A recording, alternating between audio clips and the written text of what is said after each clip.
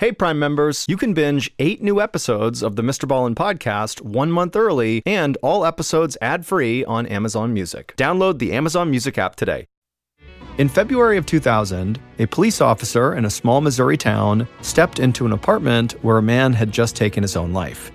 Now, this police officer felt bad for the guy, but at the same time, when he walked inside the apartment, he fully expected this to be a pretty straightforward and easy case. Man commits suicide, the end.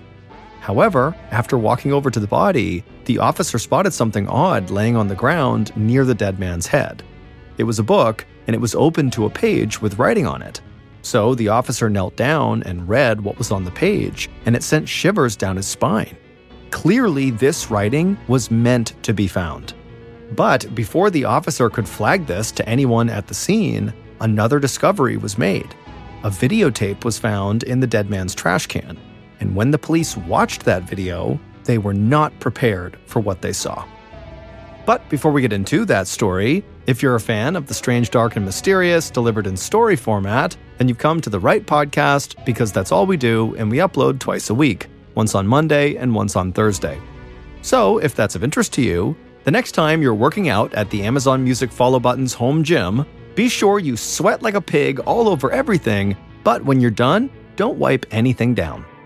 Okay, let's get into today's story.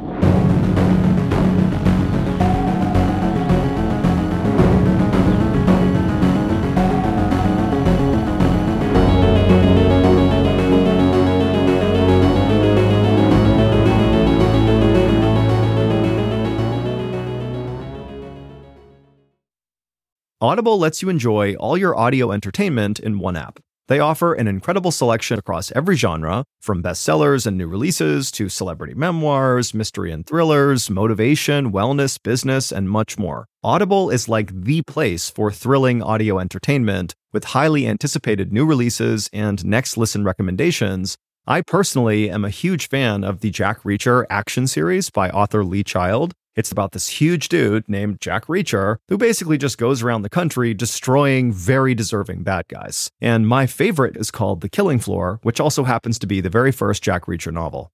As an Audible member, you can choose one title a month to actually keep from the entire catalog. This includes the latest bestsellers and new releases. New members can try Audible free for 30 days. Visit audible.com/Ballin or text Ballin to 500-500. That's audible.com/Ballin or text the word Ballin to 500-500 to try Audible for free for 30 days. Audible.com/Ballin. Man, that sunset is gorgeous. Grill, patio, sunset. Hard to get better than that. Unless you're browsing Carvana's inventory while you soak it all in. Oh, burger time. So sit back, get comfortable. Carvana's got thousands of cars under $20,000 just waiting for you. I could stay here forever. Carvana, where car buying meets comfort meets convenience. Download the app or visit Carvana.com today.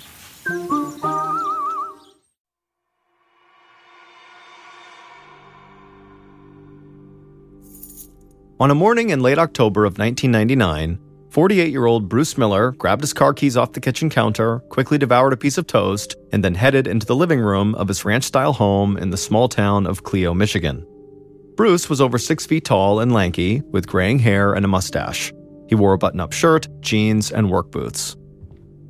Bruce walked towards the front door as his 28-year-old wife, Cherie, rushed into the room from the hallway. Cherie was short with dyed blonde hair and light eyes. Mornings were always a bit crazy in the Miller household. Cherie had 2 young children from a previous marriage, and so she had to get them ready for school, and Bruce was always in a hurry to get to the business that he owned. Bruce leaned down and kissed his wife, and Cherie's face lit up. But when she got a good look at Bruce's shirt, her face completely changed. Cherie reached up to the front pocket on Bruce's shirt, and she pulled out a huge wad of cash. Then she held the money up in front of Bruce and gave him a look like, "I can't believe what you're doing." Everyone who knew Bruce knew he always carried a whole bunch of cash right in his front shirt pocket. Bruce said it was to make change for customers at work, but Cherie and others told him he was crazy to have that much cash just out in the open like that. It was like you're inviting getting robbed, and Cherie really wanted him to stop doing it. But Bruce smiled and took the money back from Cherie and slipped it right back into his shirt pocket. He told her he'd be fine, he kissed her again, and then walked outside into the cool fall air. Bruce could see the bright yellows and reds in the changing leaves on the trees, and so he knew the cold Michigan winter would be arriving soon. But for now, Bruce was enjoying the pleasant fall weather, and he felt like today was a perfect day to work outside. Bruce got into his car and drove a few minutes down the road to the outskirts of town. There, he turned off the main road onto a dirt road and drove for a couple more minutes until he finally arrived at the B&D salvage yard.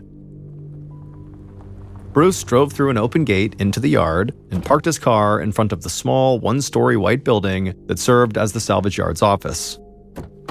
Bruce hopped out of his car and surveyed the yard. Abandoned vehicles and stray auto parts stretched out in heaps and rows for acres.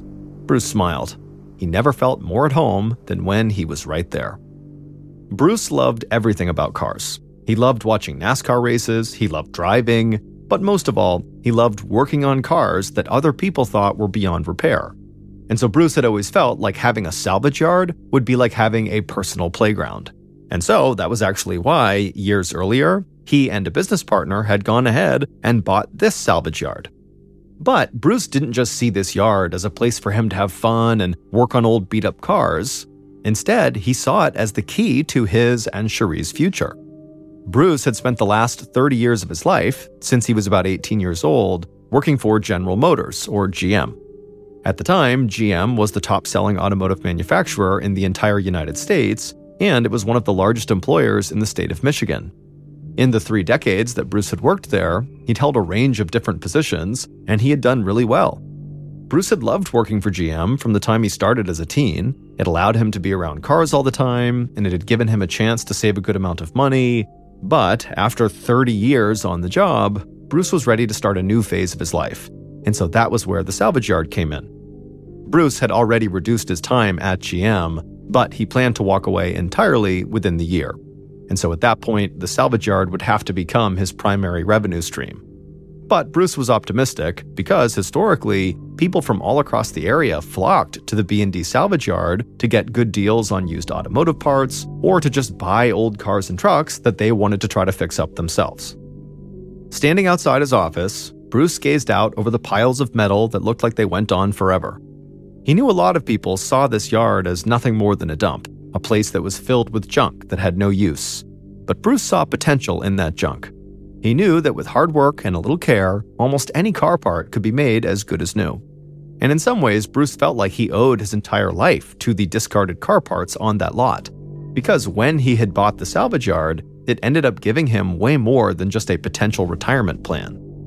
Years earlier, when he'd just become the new owner of the yard, Bruce had gone to the office to meet his employees, and the young, blonde bombshell who took care of the financial books for the salvage yard almost stopped him in his tracks. Her name was Cherie, and Bruce could just not stop staring at her.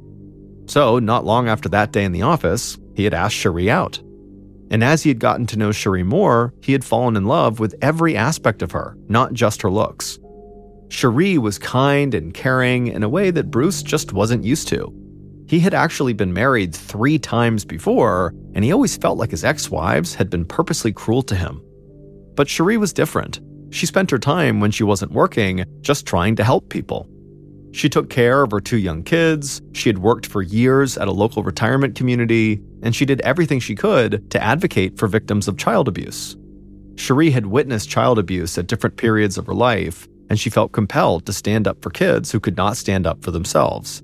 And it was her dream to someday make or raise enough money to start a nonprofit organization that was dedicated to helping victims of child abuse across the country. When Bruce and Cherie had really begun dating, it became clear pretty quickly that they both wanted to spend the rest of their lives together. So, earlier that year, in 1999, they had gotten married. And Bruce had begun to see the salvage yard as an opportunity for Cherie to realize her dream of starting her own nonprofit. So, not long after the wedding, Bruce and Cherie had bought out Bruce's business partner and taken over full ownership of the salvage yard themselves. They hoped the money they would make from the yard would allow Bruce to fully walk away from GM and enable Cherie to become a full-time advocate. Bruce took in one more breath of fresh air and then walked inside the office. Inside, it looked like the place had not been updated or even really cleaned in years.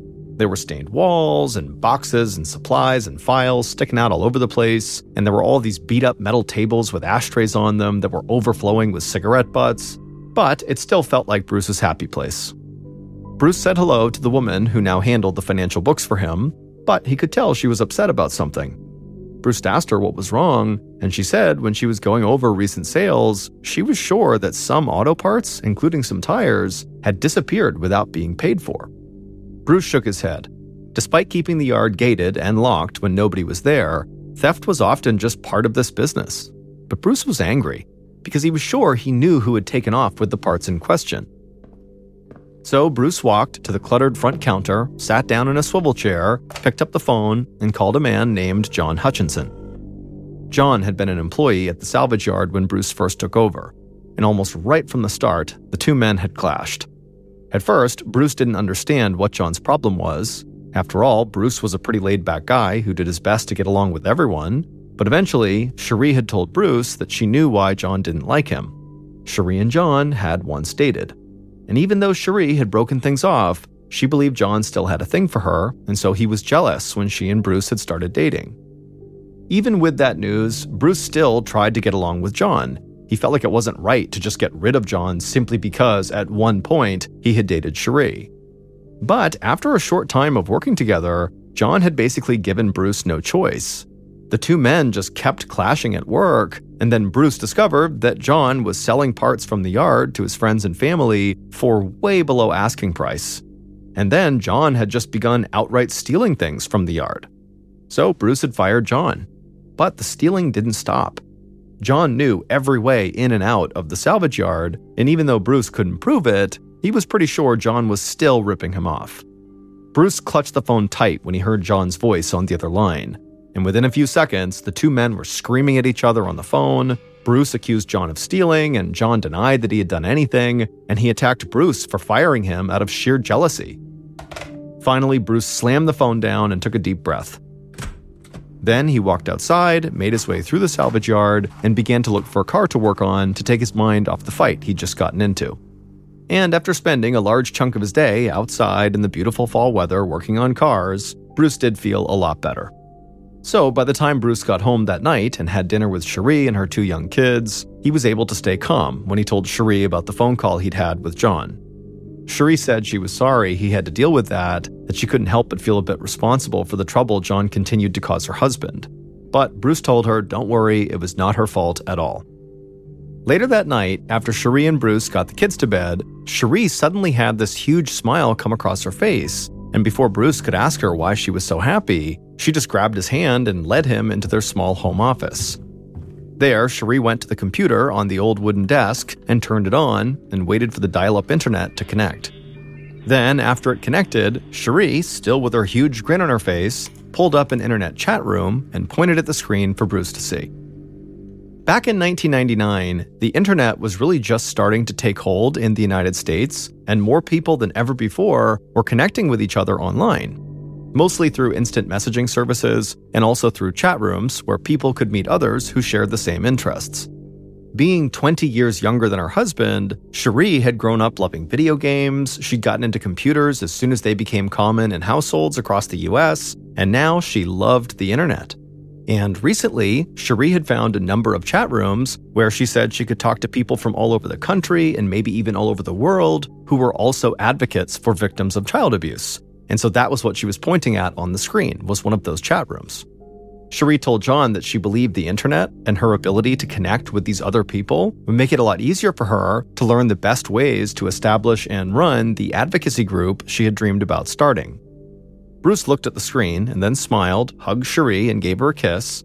He didn't really understand the point of the internet or chat rooms, but Cherie knew way more about it than he did, so if she believed the internet could be an effective tool, then he was happy for her. That night, as they lay in bed, Bruce and Cherie talked about how they felt like their future plans were really starting to fall into place. Bruce was sure he'd be able to make the salvage yard his only job soon, and Cherie would get to help more children on a much larger scale. They just had to keep working hard and being patient, and eventually everything would work out just like they had planned. On the afternoon of Monday, November 8th, 1999, so a couple of weeks after Bruce and John had fought on the phone, Bruce headed out to the salvage yard. He was exhausted because he'd worked a late shift at General Motors the night before, but he still wanted to go into the yard to check on business and to spend some time working on an old car. Bruce drove through the gate and parked his car in front of the office. He stepped outside, breathed in the fresh air, and immediately began to feel a bit more awake. Then he walked into the office and saw his wife sitting behind the front counter. Cherie smiled, stood up, walked around the counter, and gave her husband a big kiss. She had opened up the salvage yard that morning after she dropped off the kids at school. That way Bruce could get some extra sleep after his late night at GM the night before. Cherie said it had been a pretty quiet day so far. Then she told Bruce she'd see him later at home. After Cherie was gone, Bruce checked in with the one other employee who was in the office, and then Bruce went to the yard to spend the rest of the day working outside. A little after 5 p.m., so just as the sun was setting below the horizon, Bruce decided it was time to head back inside the office to get some paperwork done before he went home. When he went in there, the one employee was still inside, and so Bruce told them they could head home and that Bruce would stick around and close up the yard on his own.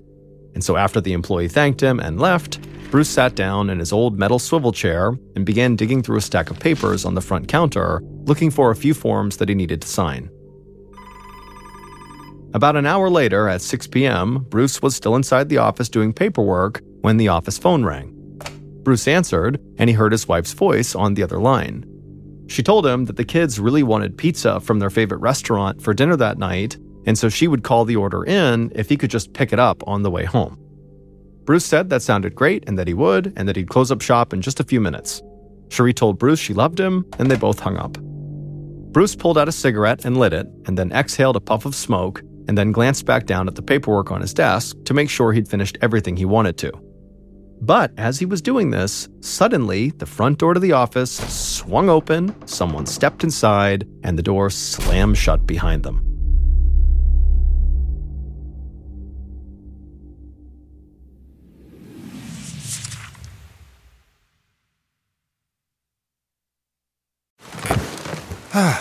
The comfort of your favorite seat is now your comfy car-selling command center, thanks to Carvana. It doesn't get any better than this. Your favorite seat's the best spot in the house. Make it even better by entering your license plate or VIN and getting a real offer in minutes. There really is no place like home. And speaking of home, Carvana will pick up your car from yours after you finalize your offer. Visit Carvana.com or download the app and sell your car from your comfy place. CarMax is putting peace of mind back in car shopping by putting you in the driver's seat to find a ride that's right for you. Because at CarMax, we believe you shouldn't just settle for a car. You should love your car. That's why every car we sell is CarMax certified quality, so you can be sure with upfront pricing that's the same for every customer. So don't settle. Find love at first drive and start shopping now at CarMax.com. CarMax, the way car buying should be.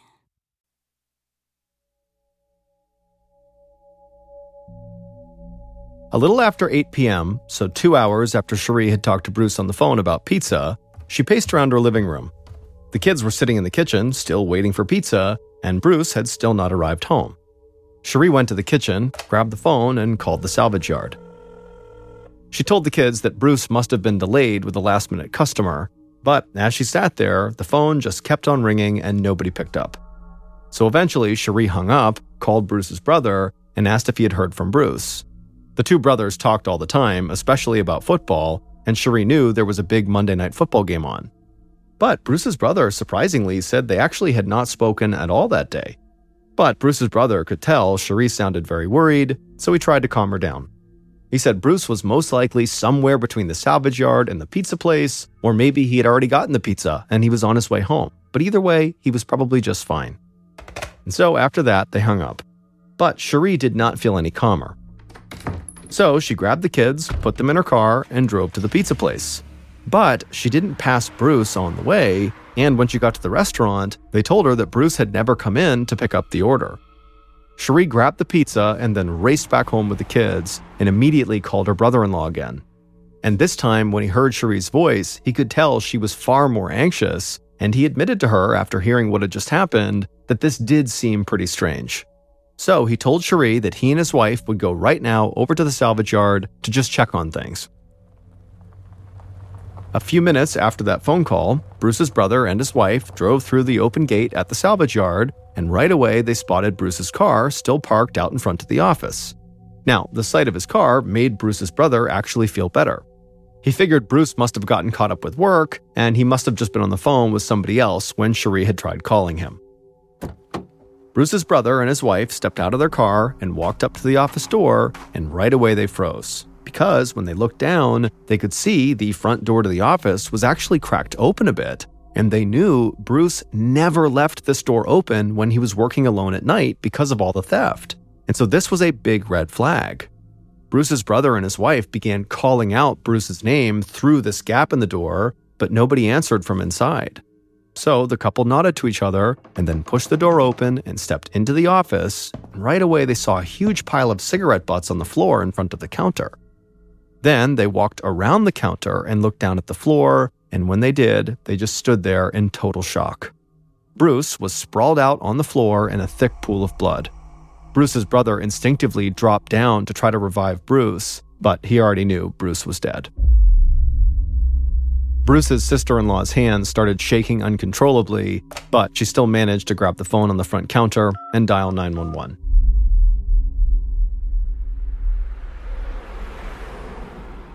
About an hour after the 911 call, Detective Sergeant Ives Petrovka of the Genesee County Sheriff's Department drove down a dirt road towards the salvage yard. And as Petrovka got closer, he began to look around and think to himself that the salvage yard at night seemed kind of menacing. These huge piles of metal rising up into the sky, creating paths and hidden corners everywhere that made it impossible for somebody there to ever really know if they were actually alone. Petrovka drove through the open gate and parked his car near the front office, where a local police cruiser with flashing lights was already parked near several other state police vehicles. Petrovka stepped out of the car and saw fellow Sheriff's Department detective Kevin Shanlian pull into the lot behind him. Petrovka's tie was hanging loose, and he always looked like he was in a hurry. In contrast, Shanlian was very calm and was the kind of person who never had a hair out of place. But despite their huge differences, the two detectives got along well. In the parking lot, Petrovka and Shanlian walked over to the first officer who had arrived at the scene. The officer was standing outside of the office with Bruce's sister-in-law and his brother, who both still looked like they were in shock. Petrovka introduced himself and said he was sorry to ask them to stay longer, but he would probably need to ask them some questions shortly. Bruce's brother nodded blankly and said that he and his wife would stick around to help. Then Petrovka and Shanlian walked into the office. The cramped office felt like it was totally packed with people, even though there were only a few members of the State Crime Lab forensics team inside. The county detectives introduced themselves, and a woman from the crime lab who had short hair and a quiet voice motioned for them to join her on the other side of the front counter.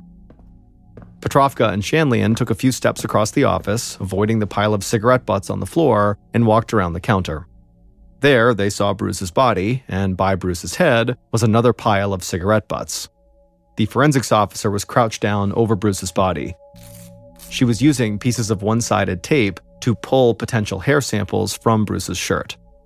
But Petrovka barely noticed what she was doing because he was stunned by the amount of blood covering Bruce's chest, the floor, and the wall behind Bruce's body. Even at first glance, it was clear to the detectives that Bruce had been shot at close range with a powerful weapon, most likely a shotgun. But no expended shells had been found at the scene. The forensics officers cataloged and stored hair samples from Bruce's shirt, and then the woman with the quiet voice motioned for the detectives to follow her back to the front door. They walked around the counter, and then the woman told them to take a look at the office from where they were standing.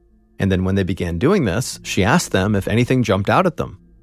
The one thing that really jumped out at Detective Petrovka was what a mess the place was. There were papers overflowing from boxes, there were ashtrays that looked like they hadn't been emptied in weeks scattered all across these small tables, and grease and oil stains all over the floor. The forensics officer said Petrovka was exactly right. The place was a complete mess, which is why she was surprised that they hadn't found any fingerprints or physical evidence on the front door where the killer would have had to enter and exit. And she said what was even stranger was that they had not found any footprints in the grease and oil stains on the floor. Normally, those types of stains were very effective at capturing prints. And so Petrovka and Shanlian assumed, based on this information, that whoever had killed Bruce must have taken time to really wipe the place down afterwards. The forensics officer said that would explain the door being totally clear of prints, but she didn't find any evidence that the floor had been cleaned. Instead, she thought whoever had killed Bruce had known where the grease stains were on the floor, and so they had just avoided stepping in them. Petrovka glanced over at Shanlian with a very knowing look on his face. They both knew if that theory checked out, that somebody knew where these stains were, then that meant they were very likely looking for someone who knew Bruce and who was familiar with this office. So the detectives stepped outside to talk to the people who had found Bruce's body, his brother and his sister-in-law.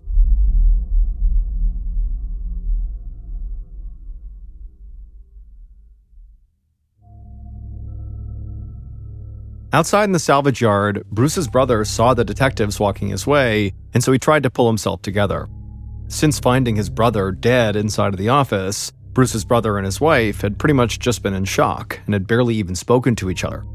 But when Petrovka asked Bruce's brother why they had been at the salvage yard in the first place, he told the detective that Bruce's wife, Cherie, had called him twice in a panic because Bruce had not come home from work. So he and his wife said they would go check out the salvage yard to see what was going on, and that's when they found Bruce's body. As he spoke, Bruce's brother choked back tears. He told the detectives that he'd already called his mother to tell her that Bruce was dead, but that he couldn't bring himself to say what had happened to him. So he just told her that they thought Bruce might have had a heart attack. After speaking with Bruce's brother and sister-in-law for several minutes, Petrovka and Shanlian felt like these two witnesses were telling the truth. It was way too early to actually rule anyone or anything out, but the detectives felt like they'd learned everything they could from Bruce's brother and his wife for the time being. And so now the detectives wanted to talk to Bruce's wife, Cherie, to see if she had any information that could help. The detectives thanked Bruce's brother and his wife for coming and talking to them, and then the detectives got into their cars and headed towards town. It was well after midnight on November 9th, so several hours after Bruce's body had been discovered, when Petrovka and Shanlian stepped inside of Bruce and Cherie's house. The detectives stood in the living room, and Cherie sat on the couch. Her face was pale, almost gray, and she looked totally lost. Cherie had heard about what happened to Bruce from her mother-in-law, and then also a uniformed police officer had come by her house to confirm the news. But neither of them had told Cherie what actually happened. All they told her was that her husband was dead. However, now, the two detectives told Cherie what they actually found at the crime scene. And Cherie would tell them that she had been terribly worried about her husband when he didn't come home, but she never imagined anything as horrible as what they had just told her. Petrovka leaned down in front of Cherie and told her how sorry he was for her loss, and he was sorry that she had not been informed properly about what happened. Then suddenly, Cherie looked right at Petrovka, and she seemed way more alert than she had since the detectives got there. And she asked Petrovka if they had found a large amount of cash in Bruce's shirt pocket. Petrovka said they had not found any money, at which point Cherie explained that her husband always had like a couple of $1,000s in cash in that front pocket. Petrovka asked if anybody else knew this, and Cherie nodded vigorously. She said most of Bruce's friends and family knew about his habit of carrying around a whole bunch of money, and anybody who worked at the salvage yard would also know that too. The detectives shared a quick glance. The evidence the forensics officers had found made them pretty sure whoever had killed Bruce knew him and knew the layout of the salvage yard office. So Petrovka asked Cherie if she could think of anyone who knew Bruce who also might have had it out for him or who might have just wanted to rob him. Cherie closed her eyes and thought for a second, and then she looked back up at Petrovka and told him there actually was one man who could not stand her husband. He was a former employee at the salvage yard who actually she had once dated, and she said his name was John Hutchinson, and he had a history of stealing from her husband. Petrovka thanked Cherie for her help and told her again how sorry he was for her loss. Then he and Shanlian headed outside to their cars. Back at the sheriff's station, the two detectives talked about what Cherie had told them, and they agreed that this John Hutchinson guy seemed to fit the description of who they were looking for. Someone who knew Bruce, who knew the salvage yard, and who literally had a history of stealing from Bruce before. And so certainly this guy John would also know that Bruce carried thousands of dollars in cash on his person. So by the time the sun started to rise that morning, the detectives believed they had identified their very first major suspect. At 1:30 p.m. on November 9th, the day after Bruce's murder, Detective Shanlian led John Hutchinson into a small interrogation room at the sheriff's station. John was tall with a square jaw, a shaved head, and piercing eyes. People who knew him said he was good-looking enough to be a Hollywood star. Shanlian motioned for John to take a seat at a small table in the center of the room, and Shanlian then sat down across from him. The room was warm, and John was already sweating, but Shanlian figured that might have more to do with nerves than with the room's temperature. Shanlian was very calm, and he had an ability to put people at ease really quickly, which is why he'd been chosen to conduct this interview. Shanlian said he knew John was nervous, and that was totally normal. Shanlian said he was not going to try to trick John or get him to say anything that wasn't true. He just needed John to answer a few simple questions.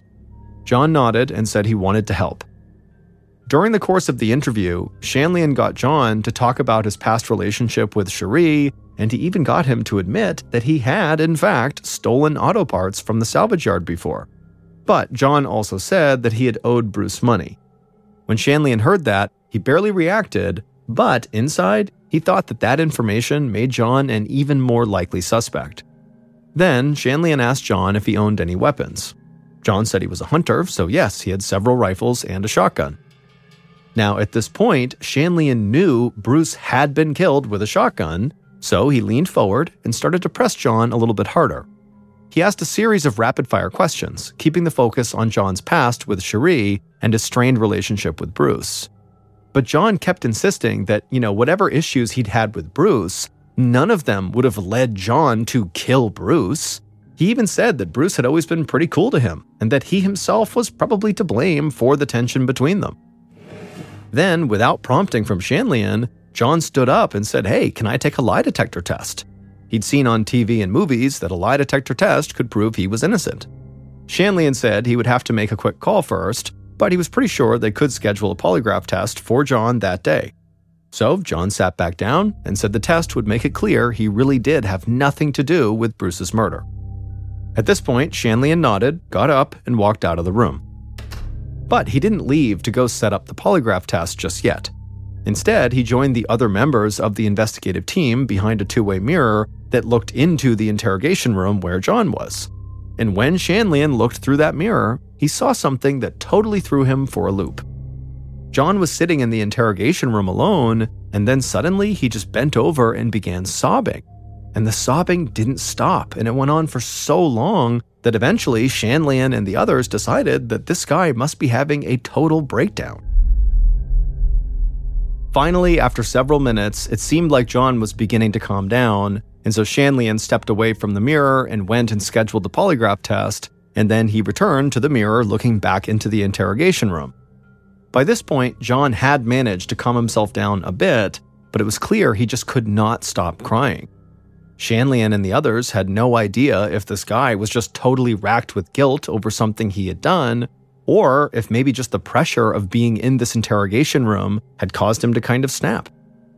A little later that day, John would sit down for his polygraph test, but he would keep changing his answer to every question, and then by the end of the test, it was clear John had just failed. And so Detectives Shanlian and Petrovka became even more convinced that they had found Bruce's killer. On November 13th, 1999, 5 days after Bruce's murder, members of the investigative team stood amongst Bruce's friends and family in a cemetery for Bruce's funeral. Bruce's casket was driven through the cemetery on the back of a flatbed truck, and inside the closed casket, Bruce was dressed in a black Dale Earnhardt jacket. Dale Earnhardt had always been Bruce's favorite NASCAR driver. Everyone there thought the entire funeral was the perfect send-off for a man who had loved cars as much as Bruce. Detectives Petrovka and Shanlian listened as Bruce's brother talked about how happy Bruce had been in the final days of his life. Bruce's business was doing well, and he finally saw a future where he could be his own boss at a place he loved. And Bruce's brother said that after years of searching and many failed marriages, Bruce had finally found the woman of his dreams in Cherie, and that Bruce had really come to love her kids like they were his own. Hearing about how loving Bruce had been to his family and friends, really made Petrovka and Shanlian want to bring his killer to justice as soon as they could. They knew nothing would ever bring Bruce back, but his family deserved some kind of closure. And with their main suspect, John Hutchinson, right in their sights, the detectives thought they were very close to actually solving this case. But in the following weeks, Petrovka and Shanlian could not find any evidence that directly linked John to the scene of the murder. Now, they didn't think this proved that John was innocent, really kind of the opposite. They thought this just showed that John really did know how to cover his tracks at the salvage yard. They even brought John in for a second polygraph test, and he failed it again. Still, investigators and the district attorney didn't think they had nearly enough evidence to actually convict John if this case went to court. So, as 1999 came to an end, Bruce's murder remained unsolved. At that time, Detective Petrovka had been training in the relatively new field of computer forensics, an investigative practice that looks at data and evidence from computer devices potentially used in crimes. And Petrovka had proven to be quite good at computer forensics, and he had set his sights on working for state authorities in this new field. But he made it clear to Shanlian and the rest of the investigative team that he was still fully committed to Bruce's case. He wanted to bring Bruce's killer to justice. But as January 2000 passed by with still no more new evidence linking John Hutchinson to the murder, both Petrovka and Shanlian began to worry that maybe they had set their sights on the wrong person. On February 17, 2000, so over 3 months after Bruce's murder, Petrovka was sitting at his desk when he got a call from a police officer in nearby Flint, Michigan. As Petrovka listened to the officer on the other line, he couldn't help but feel really confused. The Flint officer said he'd received a call from an attorney who worked in a small town in Missouri. That attorney had spoken to local law enforcement in that Missouri town, and they had told him that they'd stumbled onto a case that they believed was somehow linked to Bruce Miller's murder in Michigan. And so after this officer explained everything they could to Petrovka, Petrovka hung up the phone feeling pretty excited, but also still feeling pretty confused. How could anything in this random small Missouri town be connected to this Michigan murder case he had been working on for months? But nonetheless, Petrovka pushed forward and contacted the local police department in that Missouri town, as well as the county sheriff's department that had jurisdiction in that area. Then, after talking to both of those departments, Petrovka rushed over to Shanlian's desk and told him they might have a huge break in the Bruce Miller case. Petrovka said he was going to book a flight to Missouri, and he would know more when he got back. The following day, Petrovka was in Missouri, meeting with detectives and sitting in on interviews regarding a suicide that had happened in this small town. And this suicide was the case that police believed was linked to Bruce's murder. And sure enough, by the time Petrovka returned to Michigan a couple of days later, he was absolutely positive he knew who had killed Bruce and how they'd done it.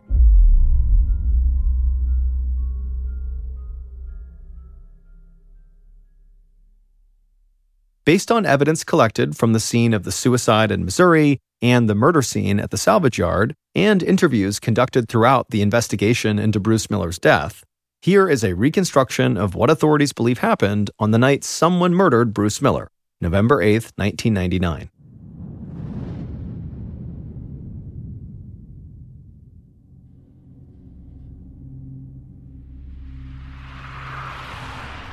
On that day, at around 2 p.m., the killer pulled into a rest stop in Flint, Michigan. The killer stepped out of their car and stretched their legs. They had been driving non-stop for over 10 hours. After stretching, the killer walked across the parking lot to the rest stop payphone. They put a coin in, dialed a number, let it ring once, and then hung up. The killer then stepped away from the phone, walked over to a picnic table, sat down, and waited. The air was cool, and the killer felt relaxed for the first time since they'd started driving earlier that morning.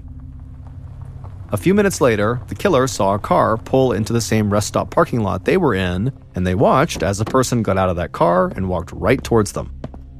The killer stood, and the person who had just arrived handed them a cell phone. Then the person headed back to their car, and the killer slipped that cell phone into their jeans pocket and then sat back down at the table. After sitting at the rest stop for hours, that cell phone in the killer's pocket began to ring.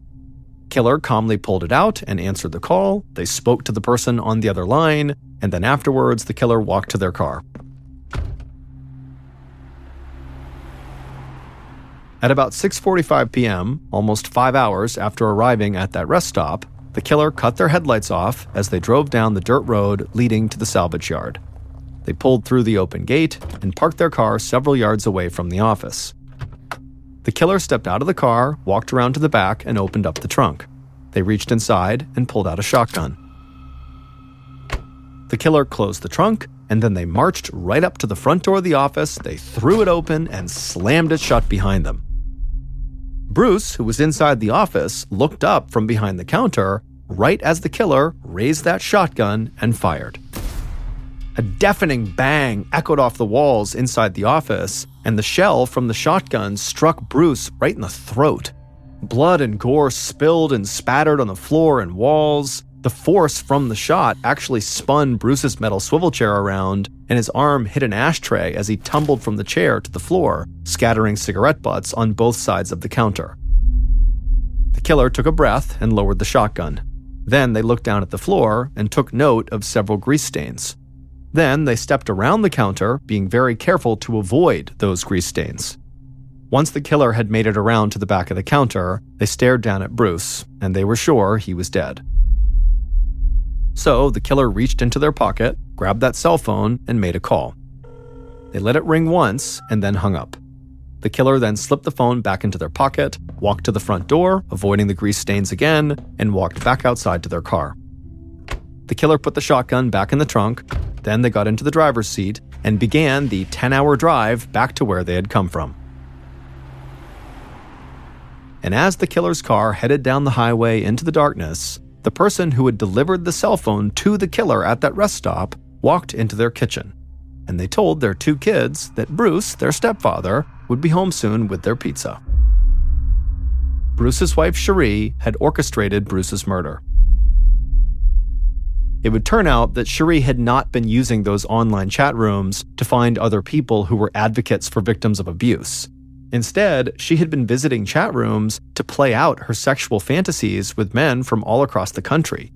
And whenever she found a man she liked, she would send them explicit photos of herself online, and she would also literally mail them explicit videotapes of herself because in 1999, most people were not sharing videos online yet. And one man in particular who had met Cherie in one of these chat rooms and who had received photos and videos from her had fallen totally in love with her. He was 39 years old from Missouri, and his name was Jerry Cassidy. After talking for a few weeks via chat rooms and an online direct messaging service, Cherie and Jerry had carried out their digital affair in real life. Cherie had flown to a couple of different cities to meet and have sex with Jerry. And when Cherie was with Jerry, she concocted this far-fetched fantasy life for herself in which her husband, Bruce, was actually this powerful member of an organized crime family who regularly beat her and threatened to kill her. Then, a couple of months before Bruce's murder, Cherie sent a message to Jerry to tell him she was pregnant with Jerry's baby. She even sent him a picture online showing a positive pregnancy test and an ultrasound. But not long after sending those along, Cherie would again message Jerry to tell him that Bruce had beaten her so badly that she had lost their baby. She had used makeup to create bruises all over her body and then sent photos of those bruises to Jerry. And Cherie told Jerry that she would never be safe and they could never be happy together until Bruce was dead. And after seeing these horrible photos of Cherie with all these bruises on her and believing that he and Sherry had just lost their child, Jerry agreed to go kill Bruce. So, via online direct messages, Cherie planned the entire murder with Jerry. She chose the rest stop where they would meet. She bought the cell phone he would use to let her know the job was done. And she was the one to tell Jerry to make sure he didn't step in any of those grease stains on the salvage yard office floor. And so Jerry would carry out the murder, and then afterward, he waited patiently for Cherie to come join him in Missouri. But in the weeks and months following the murder, Cherie started ignoring Jerry, and she eventually told him that she actually didn't want to be with him anymore. Feeling alone, betrayed, and totally riddled with guilt, Jerry took his own life. And so when local police arrived at Jerry's apartment in Missouri after receiving a call from one of his family members, they would find a Bible next to Jerry's body. The Bible was open to a verse in the Gospel of Matthew that read, quote, "Do not murder, and anyone who murders will be subject to judgment," end quote. Then, police also found a videotape in Jerry's trash can, and when they played the tape, they saw a scantily clad Cherie making explicit sexual comments directly to Jerry. That's when Missouri authorities learned about the murder of Cherie's husband in Michigan, at which point they contacted that Flint police officer, who then called Detective Petrovka. After returning from Missouri, Petrovka confiscated Cherie's computer, and using his skills in computer forensics, he was able to uncover the entire murder plot that she had carried out with Jerry online. Cherie was ultimately convicted of conspiracy to commit first-degree murder, and she was sentenced to life in prison with the possibility of parole in 2055. From prison, Cherie would admit her guilt. She said Bruce had been a good man and had never done anything wrong. She said she had just convinced herself that her online life was like a video game and that killing Bruce had become like beating the final level. Some in the media would come to call this case the first murder in the United States that was planned on the internet. This case would alert authorities to the alarming speed at which conspirators could communicate and plan simply by using direct message services and online chat rooms. And so as a result, U.S. law enforcement agencies would greatly increase their investment in the growing field of computer forensics.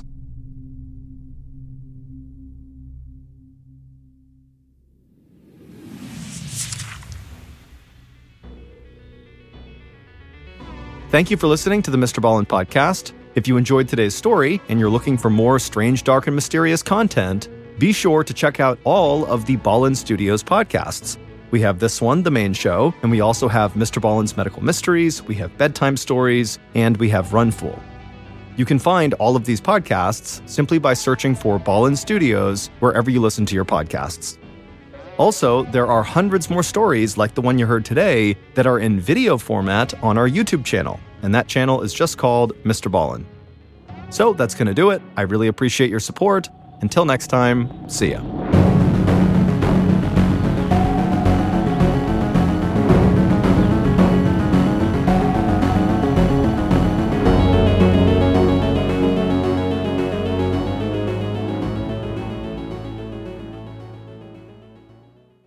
Hey, Prime members, you can binge 8 new episodes of the Mr. Ballen Podcast 1 month early and all episodes ad-free on Amazon Music. Download the Amazon Music app today. And before you go, please tell us about yourself by completing a short survey at Wondery.com/survey. Hey, Mr. Ballen fans, here's some great news. You can now listen to all Ballen Studios shows ad-free on Amazon Music. That's right, you can listen to shows like Run Fool, Bedtime Stories, and Mr. Ballen's Medical Mysteries without any ads.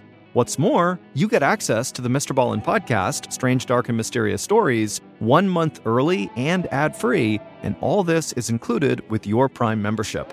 You also get access to other amazing shows like Morbid, 48 Hours, and 2020 ad-free too. You know what that means, uninterrupted listening, so no more cliffhangers. Immerse yourself in the world of true crime with Amazon Music with the most ad-free top podcasts. And it's all included in your Prime membership. To listen now, all you need to do is go to Amazon.com/Ballen. That's Amazon.com/Ballen, or download the free Amazon Music app. It's just that easy.